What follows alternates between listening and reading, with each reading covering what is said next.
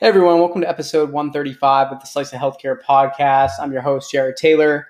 On today's episode, we have Tess Isabel Caussade, the co-founder and CEO at Bay Fertility. Let's not waste any time. Let's bring her on the podcast.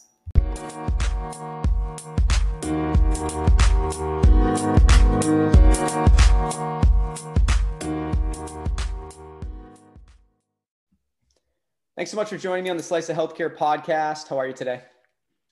Hi, Jared. I'm great. Thank you so much for having me. Absolutely. I'm really excited for us to chat, and I think we should just get right into it. I'd love if you could tell the audience a little bit about your background, and then we will talk about your company. Of course. So I'm a marketer by background. I was running an ad agency, mostly in sort of B2B sectors, so agriculture, satellites, industrial communications, sort of those areas. And then I moved into the sex tech space. So I spent a couple of years working in sex tech in female pleasure. And from there, I moved into fertility, where I am with Bay Fertility today. Thank you. And I'm curious, where did the name come from? Honestly, it just came to me. I was on a walk. It was actually a pretty practical decision. We started out life as Step One Fertility. And then for obvious reasons, trademarks would not allow us to be Step One Fertility. And so we ended up needing a new name. And in the medical sector, you need to be able to get the .com and you need to be able to get the trademark on it. And so we just put together a list of options and Bayer was on there and it got the vote. I like it. I like it a lot. And I like it way better than Step One Fertility. Thanks, Jared. No disrespect if they're listening, but I like this name better. Good to hear. Yeah, it's I like the brand. I like the colors. There's some people out there that brush off some of that stuff. That's one of my favorite things. First thing I see, right, is what's the name? What are the brand colors? Yeah, and it's critical. You know, I can decide quickly if I like something or not based on that alone. And then obviously I have to look into it more on other factors. Absolutely critical. Yeah. I mean, we needed to do a very quick rebrand so that we could announce the funding round and sort of move forward building an online presence. And I remember saying to the designer who I worked with before, I've known her for a long time. And I said, I want no pink and I want no blue. I do not want this to be an overtly gendered company through our brand. And she's like, okay. She goes away, she comes back. But she turned around a bunch of options, none of which were pink and blue, none of which were quite right. And then we got to the look and feel that was pink and blue, and I fell in love with it. So I was immediately proven wrong. And I think there are ways to develop color schemes and palettes and the balance of it. It works. So this is a designer you've worked with in the past, you said? Yes. Yeah.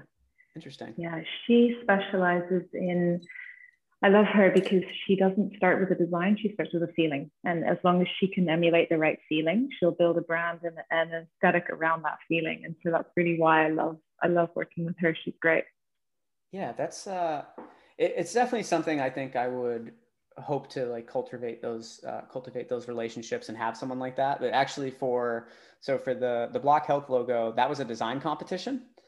Where we put it up online and got 100 like different designs and then had people vote.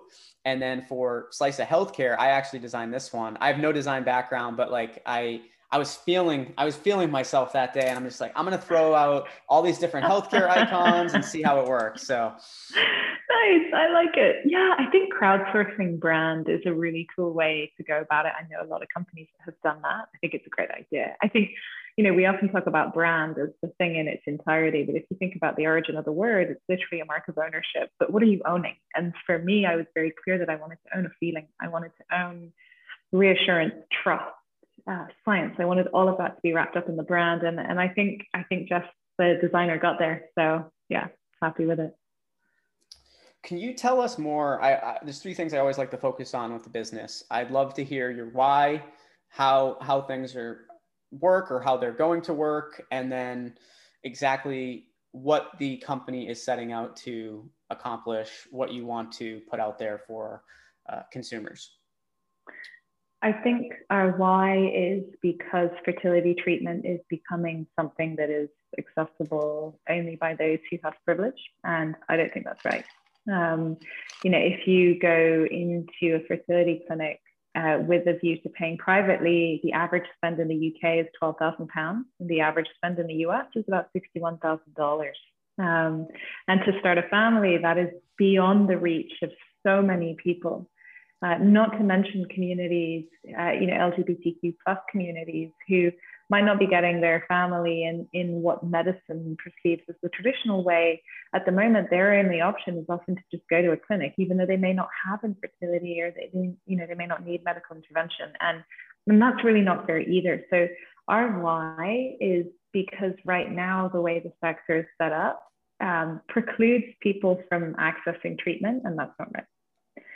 In terms of where we're at right now, we're developing a hardware-based treatment that is accessible, affordable, and simple enough to be used at home. So really what we're working on is a treatment called intracervical insemination. And it used to be available clinically. And then for a number of reasons, it fell out of favor. So what we're doing is bringing it back, and we're bringing it back in a way that is accessible, affordable, and simple enough to be used at home. That really is our thesis. And so we're very focused on making sure that that product is safe and intuitive. So we're currently going through the final stages of DFM, so design for manufacturing. And obviously it's medically regulated. So taking that whole product through a medical certification process and getting that through for a CE mark in the EU and FDA approval in the US. In terms of the vision and where we see this going, I think it very much speaks to building something that just cracks open areas of healthcare that we traditionally cannot or do not have access to for whatever reason that may be. So I think today we're very focused on the hardware and getting the hardware to market, because infertility in particular, there's a lot of stuff that surrounds the problem of getting pregnant. If you're struggling to conceive, you can get coaching, counseling, you can join communities and support groups, you can drink tea, you can get supplements. There's all of this stuff that you can do. None of it actually solves the problem of getting pregnant. And that's why we're so focused on bringing the hardware that we have to market. In the long term, I see us wrapping that hardware in a digital health experience that in sort of 2-5 years will become a much bigger digital health platform under which we have a portfolio of hardware-based products that provide very real touch points and treatment solutions to the people who are accessing our digital health platform. And I think the reason I want to be able to do that is it serves our thesis of what we want to work on as a company, which is if it's not clinically validated, if there isn't evidence to suggest that it works, you won't find us working on it. If we can't find a way to make it accessible, i.e. shipped to a residential address, you won't find us working on it. And if we can't find a way to make it affordable, we won't look at it. So I think knowing that that's our thesis, we can develop a really incredible portfolio of healthcare solutions and products and treatments that we can ship anywhere, sort of with this umbrella digital health platform that anyone can access, from anywhere in the world. And I really see that as where we want to go. That's sort of the bolder vision behind what we're working on. I love it. Yeah, it's I love a nice big vision, and I like kind of what you were able to lay out for your thesis, those main points. I think it makes a lot of sense, and I think sticking to that obviously as best as you can will really result in a ton of success. Therein lies the challenge. Yeah, and even if you can't, like I think a lot of new entrepreneurs don't realize, right? They always say like, I have a plan. You have to be willing to, at certain periods, relook, take another look at that plan, readjust, because that's why a lot of these companies that in healthcare and beyond fail, right? I think they sometimes stick so much to like, this is my thesis and I can't go away from it. It's like, to a point, stick to it as much as you possibly can, but if it's for what's best for the business, adjust. I completely agree. And I think there's, the way I see it is there's a mission, there's a thesis, and then there's a strategy and a sort of vision that you're working towards. The vision needs to be there as something that you aspire to achieve, but you're willing to flex on it. the thesis needs to be something that you try and stick to a little bit more, but again, leave some room for flexibility. I think it's the mission that needs to be really well thought out and really well adhered to, because if you know what you're trying to solve, if you know what you're on a mission to do, it's broad enough that you can pivot within that, but you're always serving your mission. So for us, it's democratizing access to fertility care.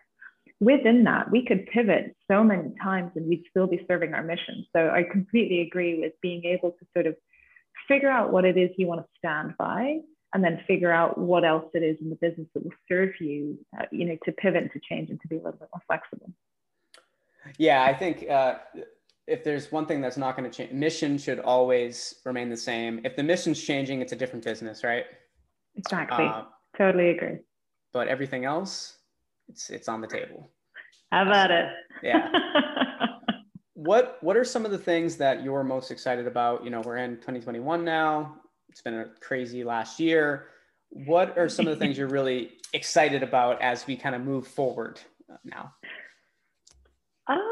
That's a great question. I think for the company, I'm so excited about the team that we've hired and are going to be onboarding into the company within the next sort of couple of weeks, couple of months. I think that pivotal moment as a startup, when you go from just the two of you or just you as a co-founder to actually having people who are really pulling in the same direction and contributing their energy to what you're working on, it's exciting, it's humbling, it's validating, it's all of those things. And I really cannot wait for that. I think sort of separately to that, we as a generation are the first in a long time to live through this sort of collective global reopening, as everything that was shut down or slowed down because of COVID is sort of resumed. And I think certainly in London where we are, there's this tremendous excitement about the summer to come, about all of these experiences that we've missed for so long that we're going to sort of live again. And I'm really looking forward to being able to live through that sort of collective,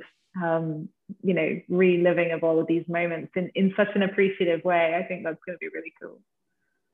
Absolutely. Yeah, no, that's one of the most fun parts about this whole process. So I look forward to staying in touch with you and continuing to hear how that's going.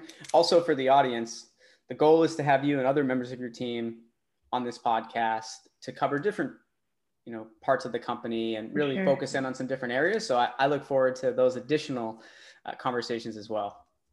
For sure. Absolutely. I look forward to being here for them. Well, thank you once again for being a guest, and look forward to those future conversations. Thanks for having me, Jared.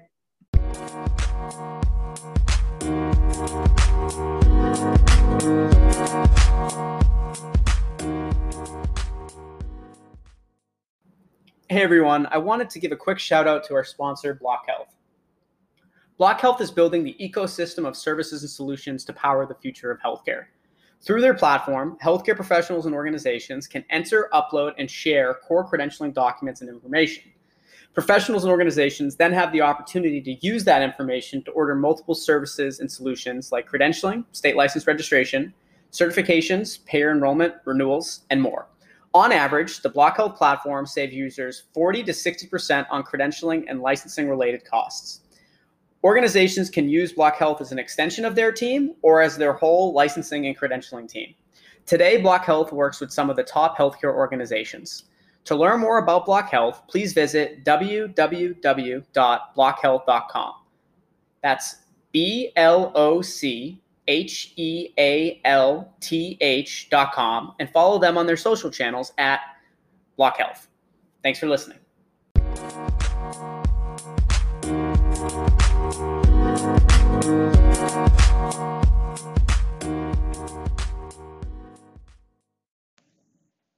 Thank you to everyone that listened to this week's episode of the Slice of Healthcare podcast.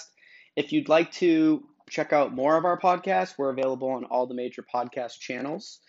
And you can check us out on our website, www.sliceofhealthcare.com. And that'll have all of our past guests on there. You can see our sponsors, and you can learn more about actually becoming a guest. Thanks, and look forward to another episode next week.